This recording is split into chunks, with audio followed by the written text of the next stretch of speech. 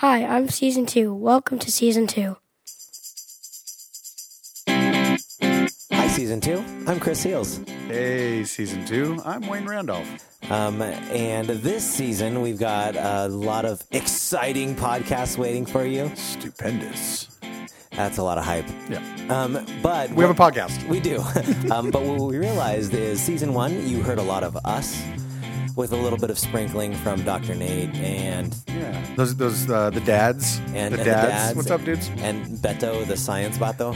Beto, Oh, I think he was Beto, the science cholo. I like science vato, but it wasn't coming off my tongue well. Either way. Yeah, we had some friends. Yeah, we did. We liked it, and it seems like you guys did too. Yes, and so this season, what we're going to be doing is we're going to be publishing a little less frequently, probably every other week. But in that every other week, what we are going to be doing is making sure that we have some A-list special guests. Yeah, and then hunting them down and spending time trying to get them and figuring all the technology stuff out because you're awesome, Chris. Yeah, How right. slow is that? So, yeah, we're going to spend that time trying to put together some new things. We've heard from some of you. We need to hear from a lot more of you. If you want to shoot us an email, like an idea, like, man, I read this article, you should try to get this guy, or I don't know, maybe you're doing something. Maybe you're working on research on your doctoral program, or you're doing some stuff in your classroom and you want to share it. Like, let us know that too, man. We want to do these things. Shoot us an email at confessionshsbt@gmail.com and hit us up on our website. I think that goes to the same place, though, so irrelevant. Yeah. So enjoy Season 2. We're going to start off with a couple of episodes that are just the good old classic us, talking about consumerism. The good old days, Chris. Yes, and then everyone's favorite Christian topic, cussing. So enjoy. Awesome. Welcome to Season 2. Bye, Season 2.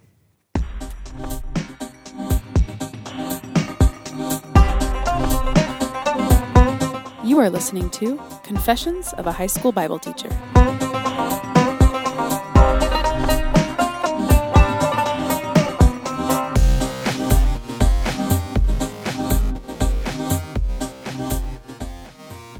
Hey everybody, this is Christopher Seals, and across the table from me is... The new and improved Wayne Randolph. Yes, his beard is trimmed. He's got a hard part in his hair. Is that a hard part? It's called a hard part.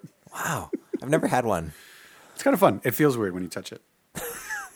Seriously, yeah, it's strange. Yeah. Merry Christmas, Wayne. Cheers. Right back at you. We're podcasting from the past, so it's actually not Christmas, but through the magic of podcastery and uploading to the interwebs, we're broadcasting live from the past. I think it's going to be interesting, like if something dramatically changes in our world between now and when this is aired. Yes. So we might have to have like a little thing at the end. Like the third horseman of the apocalypse shows up? Third horseman, we all find out Santa's real. I don't know. Nuclear war. Yeah. Looking forward to it. How you been, dude? It's been a while. All right. I finished Emotionally Healthy Spirituality. Did you come through on your promise of the book you were going to read? Which book did I say I was going to read? I don't remember. Oh, bro, you should ask me that before we record. I think it was Martin Luther King something. Oh, if it was Strength to Love, then yes, Okay. I did read it again. I try to read that one once a year. A lot has gone down since then. So I would say there's a lot that I have not done. It's been a fairly interesting few months, to say the least. Nice. How was your book? It was really good. I ended up speaking at a thing about it. It was really good. That's cool. Prove it. And the one on depression I'm still working through. So I'll let you know. The book or depression? Both. Yeah, it seems like you have cheered up a little bit. Yeah, I'm a little bit better. Good. Because that's what depression is. It's just that simple. It's just that simple. Just get over it. I read a book and now I'm fine. Hey, everyone. Oh, no, wait. Hey, Wayne. That's how we do this. Have you ever seen a movie called The Lorax? Yes. I love that movie, Chris. Have cool. you ever read a book called The Lorax? I have. He is the Lorax. He speaks for the trees. I think I've seen the newer one with the 3D animation. It's really good. How'd you feel about it? I like it a lot. I felt like his mustache was contrived. Yep. Okay. Hypercritical, Chris. What? It's Dr. Seuss, man. That's true. Good point. Good point. So when it comes to the Lorax, he speaks for the trees. And do you remember the name of the thing that they were cutting down the trees for? The weird sweater scarf. Yeah, they were cutting it down and manufacturing a thneed. Thneed. Everybody needs a Thneed. Everybody I remember the does song. need a Thneed. And I think that in that movie, I like where you're going. that the Thneed is symbolic, right? Dr. Seuss was probably, I was going to say a closet political activist, but he wasn't very closet. Like a lot of his books are pretty loaded. Yeah. He's got some bias for sure. Yeah, for sure. And I think that if you look at the Lorax at one angle, you might think, okay, well, this is just environmentalist propaganda about cutting down trees. Sure. But I think that the truth there is, or even if I take a step back, it's not even about environmentalism, I don't think. But rather, environmentalism only needs to be a thing because everybody feels like they need a Thneed.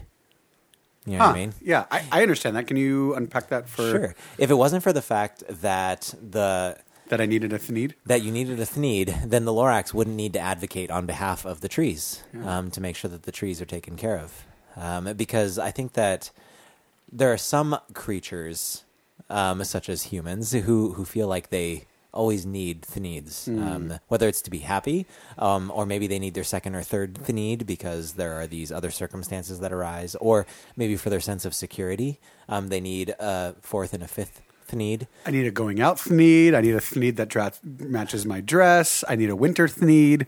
Try saying Thneed and not lisping for the rest of That's really fun. But I think that today we're going to talk about our need for Thneeds. And when I say Thneeds, I mean material possessions, and really like the big umbrella term here is consumerism. Consumerism, and then kind of the dark side, which is materialism. Right. Yeah, absolutely. And like maybe we use in the book Hidden Worldviews by Jenkins. Hey, we used that for our last podcast. Yes. In that book, they talk about the reason they use the word consumerism instead of materialism is because materialism can also be confused with another worldview, which is like scientific materialism, which is the only thing that exists are physical material and energy. Yeah. So it's more scientific naturalism. Right. And so when we say materialism or consumerism in this context, we are talking about people's drive to consume things and have things to have happiness. Yeah, and the thing with that, like consumerism, like clearly, like we need to consume, right? And so we're not, I guess, just to get out of the way in the beginning, like we're not going to say like, oh, consumerism is bad. Like I need to drink water, Chris. Right. And it's probably best for my job that I buy clothes. Yes. And I mean, you know what I mean? So like, Yeah. so what really, I think what we're going to explore today is when something that is a basic need of ours, or even kind of like we did with the patriotism, right? Like love for one's country is good when it Right. gets unhealthy. So consumerism or consuming is a needed thing, Right. But when it becomes the end all, Right. right? And you know, let's be honest, we live in not just America but Southern California. We see this all around us, right? Yeah. Where it becomes the end all for people, and it's the end of the world too. Like if they miss out on something, and Yeah. so yeah, we want to explore that today. Yeah, and I think that it's really, I guess it's really poignant among our students because there are, well, first of all, it's the Christmas season. And so when it's the Christmas season, the lines between need and want and consume and collect, all of these things, or even frugality, right? Black Friday, is it about consuming or is it about, well, there's a great About deal and so I saving. need to get this thing now? Interesting. But especially among our students, I've noticed that in a smaller Christian school, it's easier for these little like cultural memes to pop up. When I say memes, I don't necessarily mean like the images that you get on that you Google That people image or forward whatever. to you and yeah, exactly. But forward I to 10 mean others. But I mean like these recurring things that seem to surface and Sure. and then just catch on. So I remember a couple years ago, it was making sure that you have Beats by Dre. Yeah. Right. Yeah. If you have Oh my if you have gosh. Skull Candy, or even if you have like a Bose headset, which is probably significantly better. If you did- yeah. if you Yeah. didn't have Beats, then you are missing out. Yeah. Right? Or lately at our school too, it's been Supreme. Yeah, Supreme. So weird, right? that one. Or like even on a stranger level, we can drink water out of any type of bottle, but if you don't have a hydro flask, right, and if the hydro flask gets dented, right, That's a dent. Yeah. Yeah, that's sort of like our statement. Our kids, Yeah. right? As soon as it falls, and Right. And there's these little nuances that find their way into our school's narrative. Yeah, and I've overheard student conversations with parents where the way that these things are phrased is sort of it's a I need was just gonna say, it's probably need, huh? to them is like, no, I need one of these. Yeah, you don't get it. You don't get it, Mom. Otherwise I can't drink water unless it's out of this $40 bottle, or I can't listen to music unless it's out of these ones that have the little B on them. Chris, I actually had a kid. I want to say attempt to clown me. Yeah. I think it backfired, but I had a kid try to clown me about my knockoff, $15 hydro flask because it wasn't, because theirs had the right name on the outside and mine Right. didn't. Yeah. And it was like, what a weird conversation. Yeah. You're dumb for not spending twice as much. Right. Yeah. Yeah. Think about what you just said. Right. And I think that all of this plays into consumer. I mean, I guess this comes into like image management and all that stuff gets lumped into it. But when it comes to consumerism, like the idea of need gets expanded, like beyond what need actually is. Yeah. Now, and I know, don't get me wrong, I know that there are gray areas. Like recreation is probably a human need, and exploration and relational connection are needs. Like even Totally. yeah, we could eat like a goo that has all the proteins and macronutrients that we need. But you'd miss out on bacon. Right. And top sirloin. Right. And so I know that there's so many different inflections of need, but I think consumerism is when that need gets expanded way beyond what is practical, I guess. Yeah. And how many of us, I was going to say, how many people do you know? But let's be honest. How many of us, and whether it's our own lives or watching our kids, how many of us have experienced that rush of wanting something, convincing yourself and others that you need it, and then you get it, and like straight up within like, sometimes it's days. I got a 9-year-old and a 5-year-old. Sometimes it's within a day. Yep. It's like, wow, all we talked about was this thing for the last 3 weeks. And it almost seems like the emphasis was more about the obtaining of the item as Right. opposed to, interacting and using the item. Yep. It makes me think some years back, remember the Furbies? Oh. Do you remember those at all? I'm a little bit older than you by a decade. Were they fluffy? They were fluffy. It was one of the first like electronic kind of yeah, better electronic like yes, toys that could like interact their with you. eyes open and closed. Yeah, and, they and talked. so okay, yeah. kind of capitalism at its best. There was like this like limited supply and huge demand. And I remember like around Christmas time, like going online. And this is before kids. I was going to buy it for myself and for my wife because I had to have one, right? And Chris, I remember going online and like going to eBay and waiting the last minute and like bidding. And man, I'd get up to like bidding like $70-$80 for this little thing. But it's because I knew I needed to have it. Yeah. And then like I didn't get it. And there was part of me, it's like, okay, maybe that's kind of good because that might be more than I want to spend. But then that rush was still there, that desire, like a drug. Yeah. And so I finally found the right, perfect, cute ones. And I got matching ones for me and my wife. And I probably dropped over $100, which is just stupid. And no joke, bro, within like probably 2 days. We were like, oh, wait, this? This is what everybody wanted? Yeah. And man, how many of us get wrapped up in our students included, right? How many of us get just wrapped up in the desire to purchase? Right. It's almost as if like the ability to purchase kind of becomes the idol. Yeah. Right? It becomes the altar of, yeah. Yeah.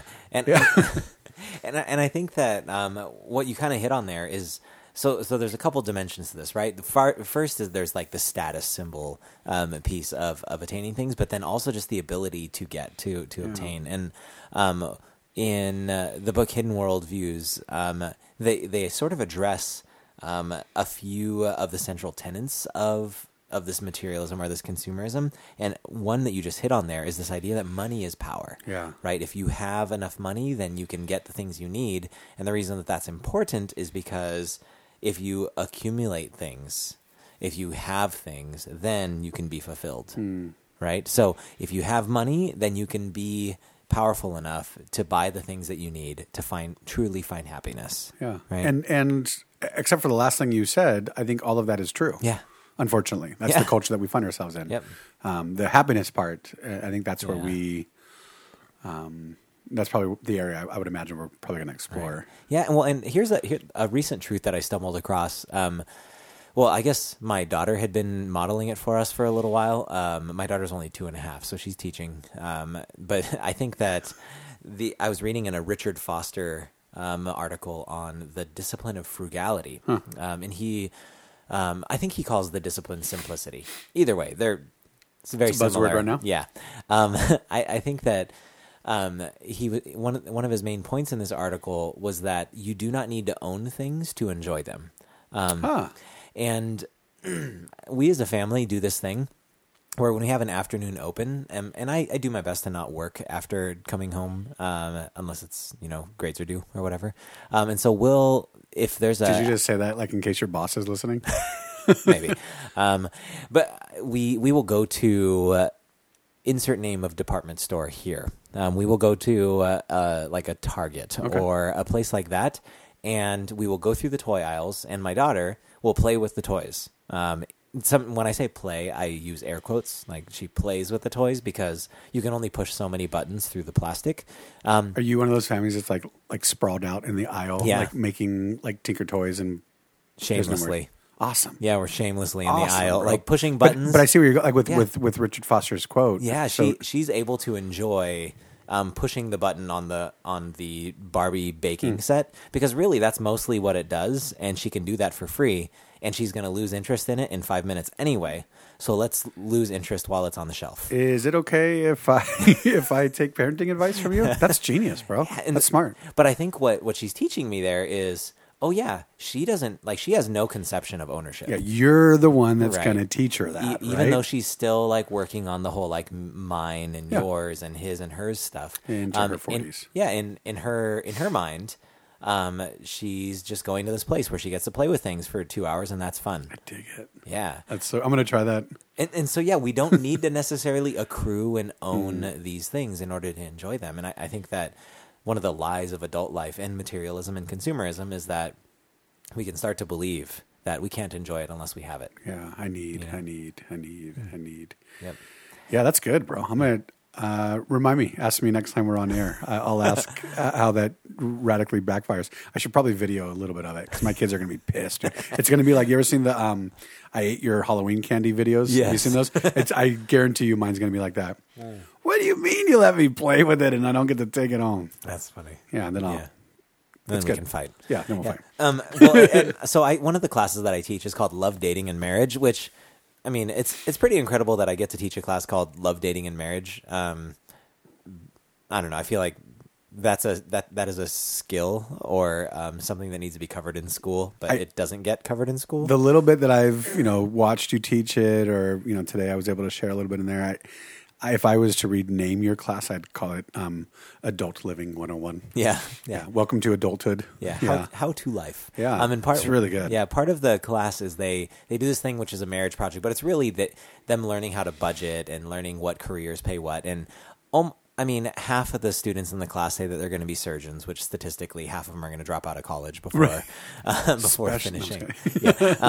But I think it's interesting because most of them, their main concern when they're choosing these careers is not like, am I going to be doing the thing that gives me life? Am I going to be stepping into my calling? Cash. Yeah, it's how do I make sure that I have enough money, right? Yeah. Because money is power, and that power buys me happiness. Yeah, and here's the thing. I think a lot of you maybe listening, if you're like me, you've heard things don't bring you happiness a lot, and it's really easy for us to be like, yeah, who doesn't agree with that? I think get 100 Americans in a room. Like Peter Rollins talks about this a lot. Get 100 Americans in the room and ask them, hey, can you be happy if you have enough things? Everyone will say, no, of course not. But if you track their lives, we live our lives with a different answer. With that worldview. Right. Yeah, I think it even exposes itself. You and I have spent years doing like short-term missions and stuff with our students, and there's a phrase that they come home with, right? And it's the man, they're just so happy even though they don't have anything. Yep. And I used to yell at kids and stuff, and now I'm a little bit more mellow and help them kind of process. But it exposes this idea that man, we really equate happiness with stuff, Yeah. right? Even though, and I love that, like we said with Rollins, like even though we would say no, here's something that we say that is totally, because what we're asking is, wow, how can those people smile and be happy and they don't have all the things I have? Right. And and the other thing is that people will come home and say, it allows me to just realize how blessed I am. Yeah. And I wonder if that's a lie that's crept into our, I'll just go out, right? And just say, like, I wonder if that's a lie that's crept into our theology that I'm blessed. There was a woman, Chris, I don't remember. I think this was down in Mexicali. It might have been Guatemala. I don't know. We've been doing a lot of these trips. Yeah. But it might even been a story I heard. But, long story short of it was this idea, this little old lady was down and she was like, hey, you guys come down here and you pray for us in our poverty, and we pray for you in your excess. That your stuff has deceived you. Your things have deceived you. And how interesting that kids walk away from these quote unquote spiritual experiences or Christian experiences with this idea that they're blessed for the amount of stuff they have, and how can people be happy without stuff? Yeah, it's very telling. How do we? Yeah, I mean, how do we combat it? How do we start? I mean, I'm guessing this is one of those things where we're really gently, removing kind of one brick at a time and helping kids see these things. But how do we navigate those things? And I think it starts with. I mean, honestly, I think it starts with helping students be aware of what's under the surface. Right? We constantly talk about the question behind the question kind of thing. The question, or caught not taught. Like all of these are pointing to the same reality that. We cannot teach these lessons in meaningful ways through rote learning, right? Even if we work, if we're going to use teacher speak, we can work all the way up Gardner's, or Bloom's taxonomy. Yeah. But even if we do that and we have all the right buzzwords and our students will be able to portion of our lesson plans, we are still not going to be able to get to where we need to, because with the students, there's something under the surface that needs to be changed. And I think I was talking with my friend Michael a couple months back, and he was basically just sort of reminding me that the brain science seems to point to the fact that what we're doing in high school, we're not actually teaching them anything. We're just sort of setting them up so that when they're actually ready to learn meaningful things, they might be able to. They have the scaffolding so to do we're it. helping them establish neural pathways, but later they'll actually use them? Right. Is that maybe a kind simple? Of, okay. Sure. And if you're a neuroscientist, well... Oh, I'm sure, yeah. Send me your hate mail. Right, that's fine. And I don't know why you're listening to us. That's awesome. You like us. So, but in talking about that, I think that the first step is making them aware of the fact that there is something under the surface. Peter Rollins talks about Batman and how Batman has crazy amounts of wealth. And with that crazy amounts of wealth, he could totally start up organizations and institutions that could cure poverty in the Narrows. The Narrows is what it's called, right? I'm not that far in. Well, wherever the bad people are, right? But instead what he does is he launches a multi-million-dollar military campaign to beat up bad guys at night. I love that. And what Rollins sort of points out is the fact that Batman does what he does so that he can be able to cope with his life as Bruce Wayne, right? He believes one thing, but he doesn't want to know that he believes it. Right, or his belief is not congruent with his actions. Because if he truly believed that he wanted to cure, get rid of evil, right? Then there are other pathways that are much more responsible and good, right? Yeah. So I almost feel like good.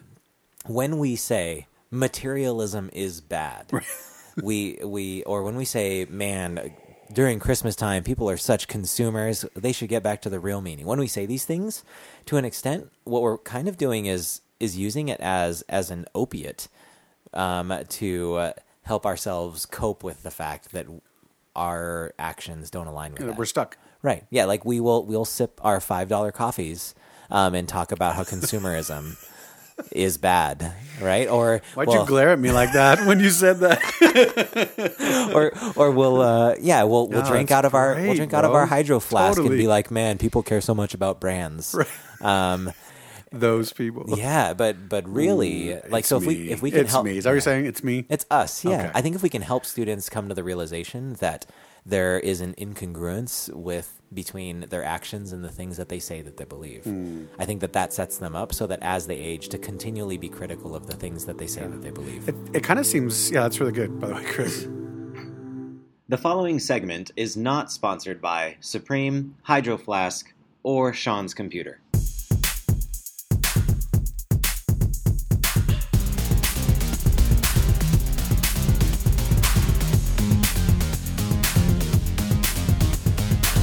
What originally motivated you to get a Hydro Flask? Everyone had one, and it was really good at keeping drinks cold, and I was like, I want one, and then I got one. After you got your Hydro Flask, how did you feel, and did that feeling change over time? Well, I felt pretty excited, and after about a week or two, it kind of went away. And then after about a month, it was in my football bag and got a huge dent, and then I was sad. And then I just hit it until it became a cube, and then I was happy again. So what originally motivated you to get a Hydro Flask, and then how did you feel when you finally got one? A lot of my friends had Hydro Flasks, and I thought, hey, these look pretty cool. I also saw that it worked really well, and I like the color black. The end. No, but how did you feel once you had it? Oh, yeah. I felt very satisfied. Yeah? Because I was like, I'm cool now. Do you still feel satisfied whenever you drink out of your Hydro Flask? There's a certain little ego inside of me that gets its praise when I drink out of my Hydro Flask, yes. What motivated you to buy slip-on Vans, and what do you think they say about you and who you are? Well, originally, I first saw them because, of course, everyone has them. But after getting my first pair, I was like, wow, these are so cool. And they're easy to just slip on and go. And they're super comfortable, so I got a bunch of other pairs in different colors. And when I wear them, I feel just like everyone else. How did you feel before and after you bought your Supreme backpack? Before, I was really hyping it up because I really wanted it, and I thought it would be really cool. After buying it, I felt pretty good about myself for the first couple of weeks, but since then I've sold it, so I think that shows how satisfying that purchase was. How much did you sell it for? $450. How much did you buy it for? $200. Well done. Thank you. What is the object or physical possession that you have bought that has made you the happiest? Probably my computer, because when I first bought it and built it, I was pretty happy and excited. I was able to successfully build a computer on my own, and since then, for the past few years, it has provided me with loads of joy playing games with friends. Do you still feel the same high from every time you use the computer as you did when you first got it? Not the same as when I first got it, but there's still like a feeling of like enjoyment and happiness that I get when I use it.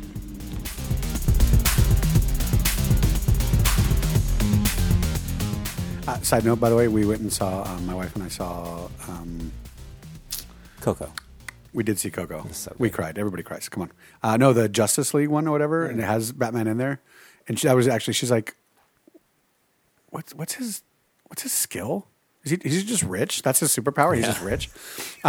So I was going to say, back to what you're saying there, like that seems like that is our entry point, just in evangelism in general with our students is, hey, you guys you're wrapped up in this dominant narrative of the culture.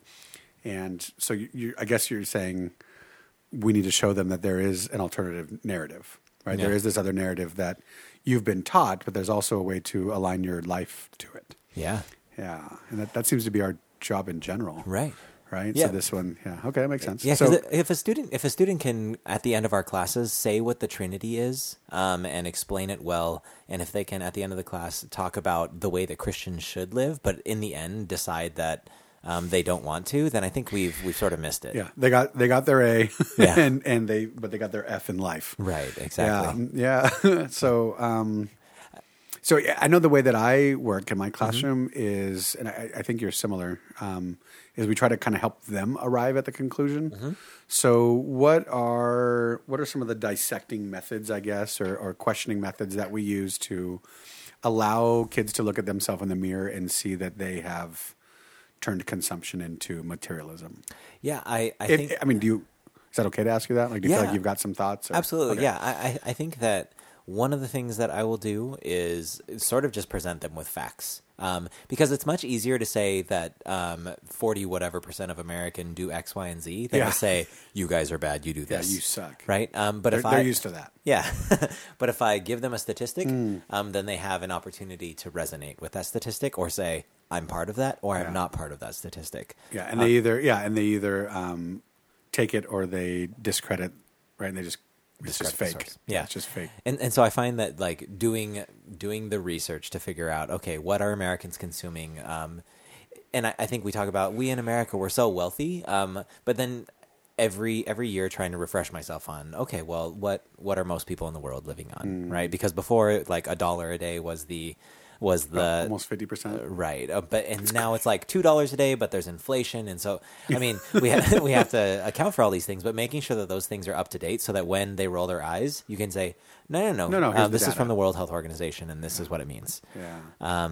And so I think that the statistics, at least because I find that it's the analytical student that is much quicker to poo-poo, to be the skeptic. Yeah, to be the sure. skeptic, and so. That for them, having the data and having the data presented well usually is a little bit more powerful for them. Yeah. Right? Yeah, and that's one of the reasons I enjoy being a Bible teacher with you. You know, and because you do bring that. I go for the gut. Yeah. I just go for the jugular. Yeah. You know, so I know when I was teaching this course with the same textbook, the Hidden Worldviews textbook. When we got to this section, we actually, for me, it's visuals. I mean, this is probably 70% of the reason I even take kids down to Guatemala is so they can go see for themselves. Yeah. Before I go there, it reminds me of Mother Teresa, right? And Shane Claiborne talks about in Irresistible Revolution, he talks about how he wanted to go and like learn from her, like wanted to like ask her some questions, or not go and learn, but he wanted to ask her some questions. And I guess she was, notorious for saying, just come and check it out yourself. Yeah. Like, I can't tell you anything. Like, you have to see it for yourself. And I think within that, what I'm learning is like, you have to experience it for yourself. Makes me think of Thomas. Like, well, wait till I see Jesus for myself. Right. Then maybe I'll believe. And so, I know that I'm a visual learner, and that's one of the ways that I learn. And so when we were doing materialism in my class, we watched a documentary that's currently on Netflix. I highly recommend it to every single person, to all 7 of you that are listening. We at some point, I got to change that joke, right? We're on season 2. All 17 of you listening. Yeah. No, I'm just kidding. But there's a documentary called True Cost, and it in a really healthy and like it's biased, but it's not like preachy. Right. It's not, and it just shows this idea of what's called fast fashion, which is this really like low end cheap clothing, mass produced and mass flooded into the market, produced in really jacked up ways. I mean, that's how you drive costs down, is by exploiting someone else elsewhere.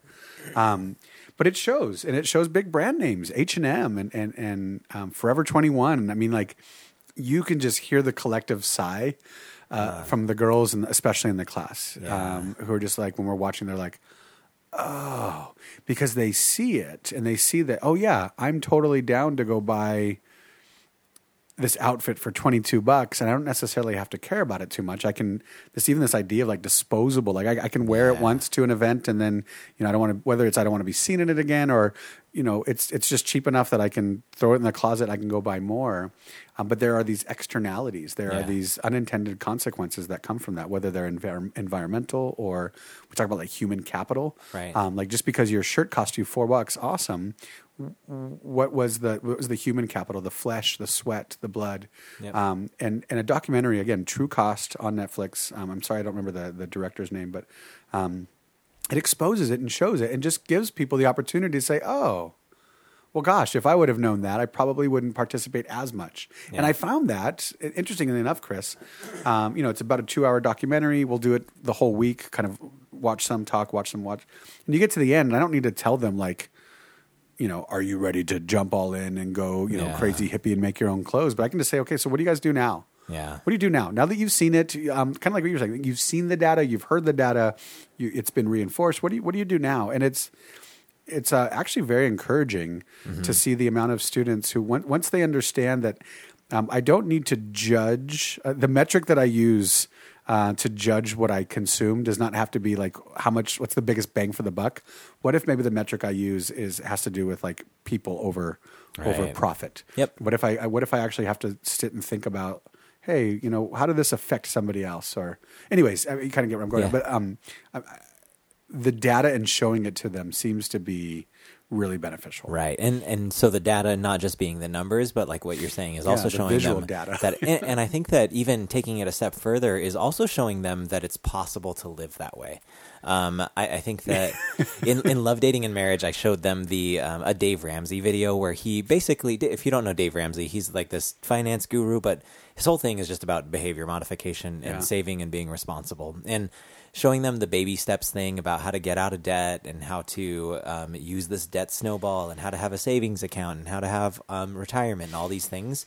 One of the consistent pieces of feedback I get after showing them this is like he makes it seem too simple, right? But it can't be that easy. It can't be that easy. No one actually can do that. It's a lot harder than that. And I think that I've been one of those people that has never really understood why people are secretive about their finances. I'm with you. Yeah, because I think that maybe it makes, if there's something you're ashamed of, then like, okay, then I guess maybe that's why. My statement would be like, if somehow your identity is wrapped up in what you make, like, I make a little over 40,000. Like that's not indicative of who I am. That's not a reflection. It's just, that's what my job pays. Right, exactly. I like my job. That's the current market value of Christian school teacher. Yeah. But a lot of people get wrapped up. Sorry, you were going to say. So some people hunker down on that, but I found that one of the most effective things in that class in particular has been just being willing to say, okay, well, when my wife was a barista making $8.50 an hour, and I was working in landscape making $8.75 an hour, this is how we made things work, and this is how we could still have savings because we did these things. Right? And giving them a tangible example that they can't say, well, that's impossible or implausible, because they were able to see it, right? Yeah. Or on the side of trying to buy sustainably sourced things, saying, hey, yeah, I'm even when you show up to work with the local, I guess, farmer friendly coffee brand in your hand instead of Starbucks. Delicious too, isn't it? Over time, what that has done is created a culture in our students to say, oh yeah, if I'm going to consume, there's a way to do it responsibly. Are you saying I created a cultural meme at our school? You did, actually. Yeah. Praise God. Everyone talks about Clutch. That's actually kind of exciting. Yeah, it's kind of fun. I think. So I think actually living out and embodying this stuff is part of helping them catch it and say, oh yeah, that's totally possible. And some of it might be as simple as, like, I do my best to wear a collared shirt and a tie, but over time, students will notice I wear the same, like, 7 or 8 collared shirts and ties. Bro, I was just going to bring this up. Yeah. Yeah. And maybe that's part of communicating, hey, I can meet the requirements of my job, still be professional, and I don't need to have 1,500 different outfits. Totally. Chris, I'm going to assume you don't notice, because that just might be weird, unless you're just really observant if you're a 9. I've seen that shirt a few times. Oh, yeah. Yeah. I intentionally, so today's Tuesday, right? Mm-hmm. So I wore these pants yesterday and today. I'll probably wear them tomorrow. I wear my pants at least 2 days in a row, if not 3. And sometimes I'll even do my shirts. And I absolutely love when you'll get a kid who like wants to clown. Yeah. Mr. Randolph, you wore that yesterday. Oh, yeah, you're right. It's just this awkward, like, oh, no, but but you wore it yesterday. Yeah. What's wrong? Yeah. You didn't wear it. And it causes them to ask those questions, right? Do you remember Cherapon? When we worked at the university? I remember the name. She's dope, man. I for whatever reason, if you're listening, Sister Cherapon, what's up? She is this little firecracker of a Laotian, and she would wear all black constantly. And I finally, we got close, and, I finally asked, like, are you in mourning? Like, is this, like, what's up? And she's like, oh, no, this is my little way of saying no to the fashion industry. This is my way of saying I don't need to be in the latest fashion or the latest trend or the latest color. And she's like, it just makes it really easy. I just only buy things that are pretty much black, and it just makes I don't feel like I'm a slave to that industry or to that mentality that I have to keep up. And so there are these little ways. And so I don't change my clothes every single day. And it sounds like maybe you don't buy new things all the time. Like there are little things that kids notice. Yep. I remember in Guatemala, there's a justice, kind of economic justice component to our trip. Yeah. One of the basic questions that I try to get the kids to get in their mind is, and this is within the context of coffee farmers. I like coffee, if that hasn't been said yet. And so one of the basic questions is like, wait, if this is the number 2 traded commodity in the world behind oil, why are coffee farmers living in poverty? That just doesn't, as an idealist, and on top of it, I'm a Christian idealist. That's just not shalom. Like that's just not. It just is stupid. So someone somewhere is making fat cash off this, and so we'll do that with the kids, and they're learning, and we do this little spiel while we're down there with my buddy Franklin, and eventually he kind of basically just bursts their bubble and tells them pretty much everything that they're consuming is jacking up somebody somewhere. And I love what it comes to. So finally a kid will ask, okay, so then where can I shop? Where can I actually buy things then? If I can't go to this store and I can't go to this store and right? And I loved it, dude. He was the teacher. Yeah. And Franklin looked at him and said, no, that's the wrong question. Do you need more? Do you need to shop more? Because what he was exposing was like, you just told me, you just blocked off my access, right? You just stopped my ability to go and get stuff. So where can I go get more? And I love that. Like, just stop for a second. Yeah. Do you need more? Yeah. I mentioned Shane Claiborne earlier, and he's a hero of mine, and partially because he lives it out so genuinely from what we can see. Right. The dude makes his own clothes. Yeah. And I remember like one of the first times I saw him was like, yo, what's up, right? Like, what are you wearing, dude? And then you hear that and you're like, oh, wow, you have the courage to live out your conviction. Yeah. And so, man, that's about a 20-minute segment of us just saying like, somehow you have to figure out how to live it out in front of them, huh? Yeah, because if we're just saying, don't be consumers, don't be materialists, and then you're a we're resounding like, wrong. do you like my new? Do you like my new purse, or you like my new? Right. Well, I always ask if they like my new purse. Yeah, I usually say yes. Yeah, I know. But I think that the consumerism thing, I think where it can take, it's already dark enough, right? But where it can take an even darker turn is one of the things I point out to the Life 101 class students is that, I mean, if you look at the economy doesn't call us humans. It doesn't say this is what humans are doing. It says this is what consumers are doing, right? Dude, and how often does it, right? Consumer price index, consumer confidence, consumer spending. I'm looking into buying a new washing machine. Careful. I know. And so I was using Consumer Reports, right? Right. But we are consumers to the market. That is our identity. We consume things. We start our year off talking about love for the subhuman, right? Like, it's okay to like ice cream so much that you love it, or we like the view of the mountain so much that we love it. But it can get problematic when our consumption of those things is our primary defining factor. And where it takes a really dark turn is that I think sometimes we go from being consumers of the subhuman to being consumers of the human. And I think social media... Can you unpack that for us? Social media is a really big helper in this. So when you're scrolling through your Instagram feed, and whether it's an attractive person of the opposite sex or a person falling and smashing their nuts on a rail because they fell off their skateboard, or that guy that has abs that look just like mine. Right. or someone doing something funny. Yeah. They are not another human with a story and a life and a family. It's a little packaged.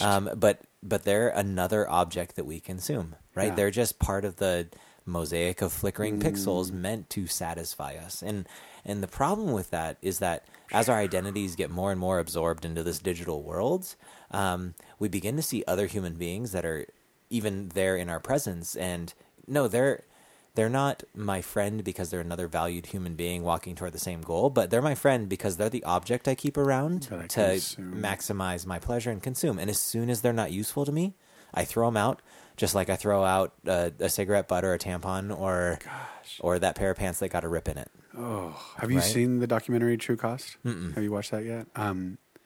That's kind of the summary of a lot of people, where they just talk about, like, at what point did humans become disposable like this? Right. Where we can just, Yeah. That hurts my heart a lot. I mean, I don't use that term like Christian idealist loosely. It just breaks my heart. You know, like, this is so far from the story. Right. and I think about I don't know, but I think about the way that we talk about movie stars even.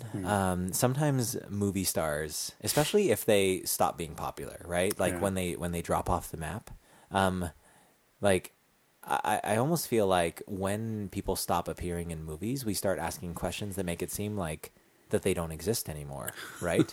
Like that they're not people anymore because they're no longer appearing on a device. I'm no longer consuming them. I'm no longer, So then what value do they have if I'm not able to consume Whatever them? happened to so-and-so? Yeah, exactly. Yeah. Dude. So. Yeah, the human capital part, I think that's my appeal. Yeah. When I'm having this talk with people. And then, you know, if you want to, for me, especially in the Bible class, I want to get them back into the text. Right. I want to get them back in the Word. And you know, one of the things is you put this on my radar yesterday that you know, maybe we should discuss materialism and stuff. I've been thinking a lot about the prophets, and in particular Amos. But I feel like he's just echoing what so many other ones said. And what you see in the prophets so often is that God cares about human capital. Yeah. That God cares about the oppressed. And you know, if you don't believe me, here's a cool opportunity to go get into your text. Those of you that are listening, I would say pretty much open up any prophet. I'm gonna go that far. Open up any prophet, and I don't think it'll take you too long. Yeah. Before you find out that God's saying, hey, all your stuff that you're doing, all the things that you're doing, they've lost their meaning. They don't mean anything to me. They actually make me sick. Yep. Your traditions, your you know, all your Christmas rituals and buying all these gifts, and you know, these things make me sick. And you're singing all these songs to me, but I can hear the cry. I mean, remember that cry I answered from you guys? Like, I can hear it, and you're oppressing people, and it's specifically, there's a lot of economic connotation, not even just connotation, just says it, but there's just a lot of economic issue where it's like, wait, the worker in your field, he's crying out because you withheld from him. Yeah. And the person who is a foreigner in your land going through, like, what are you doing? Like, why are you treating them like this? And so, there's this really interesting rub between, like, economics and wealth and the accumulation of wealth, and especially in our culture. It's in our culture that's a big deal. Yep. There's this constant rub, and it's been there since the time of the prophets. Right. So I'm going to say back to the part of the beginning of the story, that God isn't as probably interested in those fleeting systems as much as he is with human capital. Right. And I think that's where I get really scared, Chris. You know, I've definitely learned, I've had my idealist bubble burst a lot, where I find out that no matter what, like, yes, I'm drinking the right coffee, but my shoes are enslaving somebody. Right. Or, okay, so now I got the right shoes, but now my underwear.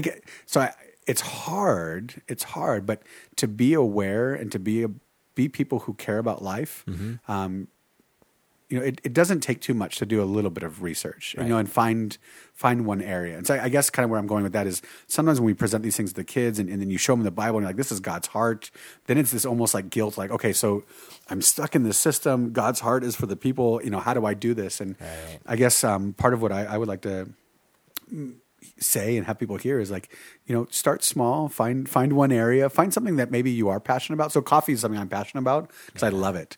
And so I want to continue loving it without guilt. Right. And so that's the one thing I've picked, and it's trickled into other areas. But I feel like showing kids God's heart for those things, because there's this other narrative out there, even within the Christian church, that God wants you to be rich and God wants you to have these things. Right. And, you know, why would God withhold these blessings for you? Yeah.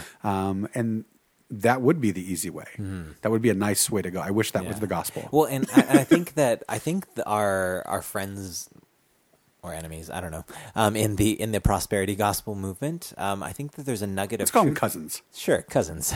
In the prosperity gospel movement, is the idea that God does intend for us to be satisfied. Yeah. He does intend for us to have joy and enjoyment, Yeah. and to revel in the goodness of His creation. I mean, that's shalom. I mean, Yeah. at the PS, the Bible Project guys just put out a new video on shalom, and it's delicious. Nice. But that's one of the things they actually just kind of say, he says at its core, it's not just peace. At the simplest form of shalom, at its core is whole and complete. Right. And so, yep. Yeah, we're satisfied. Yep. I've come to give you life and life more abundant, right? Yeah, my spiritual director uses the word delight. Like we get to delight Yeah. in things. Like I can just go to Target and just play with toys. Yeah. I see Right. what you're doing, Chris. Yeah, You're a good dad. And I think that where they go wrong, right, is they're right in that God wants us to delight and have joy and satisfaction and fulfillment and all those things. Where they go wrong is that the house on the hill and the second Maserati is going to be the thing that brings that joy and that satisfaction and those good things, right? Man, I hate quoting statistics that I can't give you a reference for, but It's the norm now. Yeah, I know. I know there was a study done, but even I can point to this, I guess, anecdotally as Sure. well. That there's a certain amount of money that when you hit it, and I think the figure is about $75,000 a person, which is, I guess, more than we make, right? But 75. Wait, that's not joint income? 75,000. The happiness tends to plateau. The sense of satisfaction tends to plateau. That there's not a huge difference in happiness between people who make 75,000 and people who make 250,000. The amount of happiness, security, satisfaction, joy, fulfillment ends up being the same between millionaires and 75,000 a year people, right? And so what this means is that there's another variable that people are missing when it comes to finding satisfaction and fulfillment and joy. And it comes from having shalom with God, self, others, and the rest of creation, which part of the rest of creation is your finances. Yeah, Right? yeah. Right? Is the stuff in your bank account, is the stuff in your attic, and in your storage unit that if you have to have a storage unit, maybe you don't need it. I don't know. Anyway. Yeah. Yeah. And so I guess maybe that's the takeaway, right? Is as teachers with our students, we know, like a textbook, we know that happiness does not come from stuff. Right. Right. I know that intellectually. Right. We know that joy does not come from stuff. I think I'm learning it Yeah. in the physical world. Right. And even if we communicate the message to our students that materialism is not the answer and it won't get you happiness, if we don't show them where happiness and joy actually comes from, then all they're going to get is guilt. Right. They're going to keep consuming and feel guilty about it. Right. What can I do? What can I do? Right. But if we can show them that there's a way that they can live and wake up to who they are truly and who God wants them to be and the way that they were meant to live life, right? If they could learn to have joy like that, then the idea that they don't need stuff can be reality, right? Then That's good, dude. Yeah. I like showing kids St. Francis. And I'd say two of the more famous, I guess, stories from his life. You've got... well, first of all, he's born into this real rich family. Do you remember what century offhand, by the way? Nope. Okay. Back in the day. I'm thinking 11th or 12th. Okay, cool. So St. Francis is born into this rich family and falls in love with this Jesus character and has a total worldview kind of change. And he comes to understand, especially living in a wealthy family, he comes to understand that poverty is something that's made by man due to man's greed. And he has some of these famous quotes, and I think that they still resonate today. And so he is famous for saying, the extra coat in your jacket.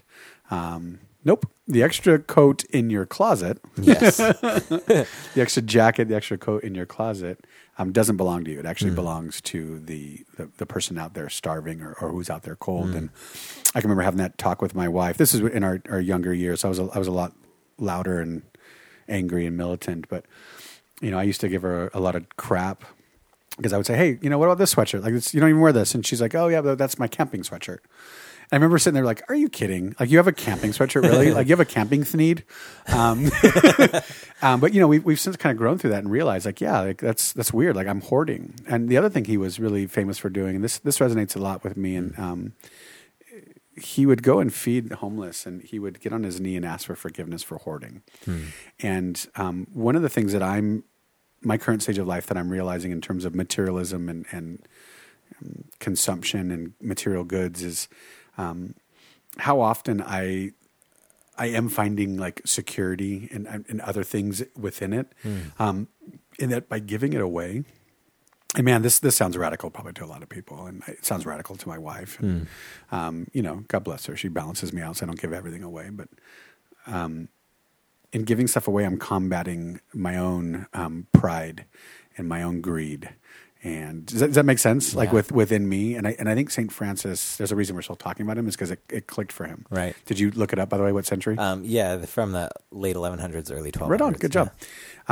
The other thing, Chris, back to the text, the takeaway. Proverbs. This book of wisdom.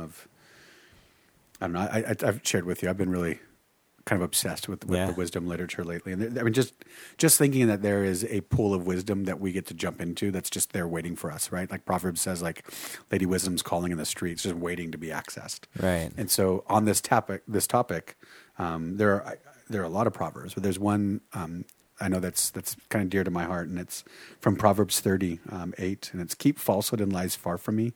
Give me neither poverty nor riches. Just give me my daily bread, for I may have too much and disown you and say, who's the Lord? The way I unpack that with my students is how often this idea of being kind of Lord in my life, how often do I have enough stuff that I forget about God? And here's what I mean. When I'm hungry, I go to Del Taco. I go to In-N-Out. I open my fridge. I go to my pantry. Right. Who's the Lord? I don't go to him for my daily bread, right? And we don't expect it either. If I'm hot, I turn on the air conditioning. I put on a cooler shirt. If I'm cold, I use it. And so I'm Lord to myself in all these areas. And I think one of the scary things, and I love that Proverbs, and this is wisdom, it says, keep falsehoods and lies from me. Keep these like riches and stuff away from me, because it says I may have too much and disown you and say, who's God? Right. And that, I think our initial rebuttal to that, like intellectually, is like, well, no, I know who God is. Oh yeah? Yeah. Are you living in such a way that he is the provider and the one that you're trusting, or are you Lord of your own life? And so, even that component, as we talk about materialism, like how does it affect our relationship with the Father, and then by default also with other people? And so I love that here's this ancient wisdom that says, no, keep both those things. Because then it goes on to say, I don't want to be poor either. Because if I'm poor, I actually might steal. And in the same way, I'm not trusting you, right? So I'm taking it upon myself to provide for myself. But here's Jesus again in Matthew, was it 6, Matthew 5, where he's like, yeah, just look around. Look at the birds. Yeah. Look at the flowers. God's pretty good. It seems like he created a system where things will be provided and consumption's happening. Look at those guys. Yeah. Yeah. What are you tripping on? Yeah. What are you tripping on? Keep these falsehoods far from you. Yep. And in the Luke version, the Sermon on the Plain, he's like, and hey, don't worry, you're worth more than a couple of birds. Yeah. Oh, I love it. Yeah. Yeah. Right? He's a Gentile. Yeah. No, but like that's wisdom. Like here's this wisdom. It's like, keep that stuff. It actually calls it a falsehood and a lie. That's that. We can probably unpack that for a long time there. Yeah, and I think that if we can internalize these concepts about our right posture towards stuff and our right posture towards, I guess, wealth, then we will be more able to actually embody and live this stuff out for our students to believe that it can be done, right? Yeah. And then maybe some of this teaching, this intellectual stuff that we're putting into their minds about materialism and consumerism can actually penetrate into their hearts. Yeah. Amen. Episode 1, season 2? Check. Wow. The end. Wayne out.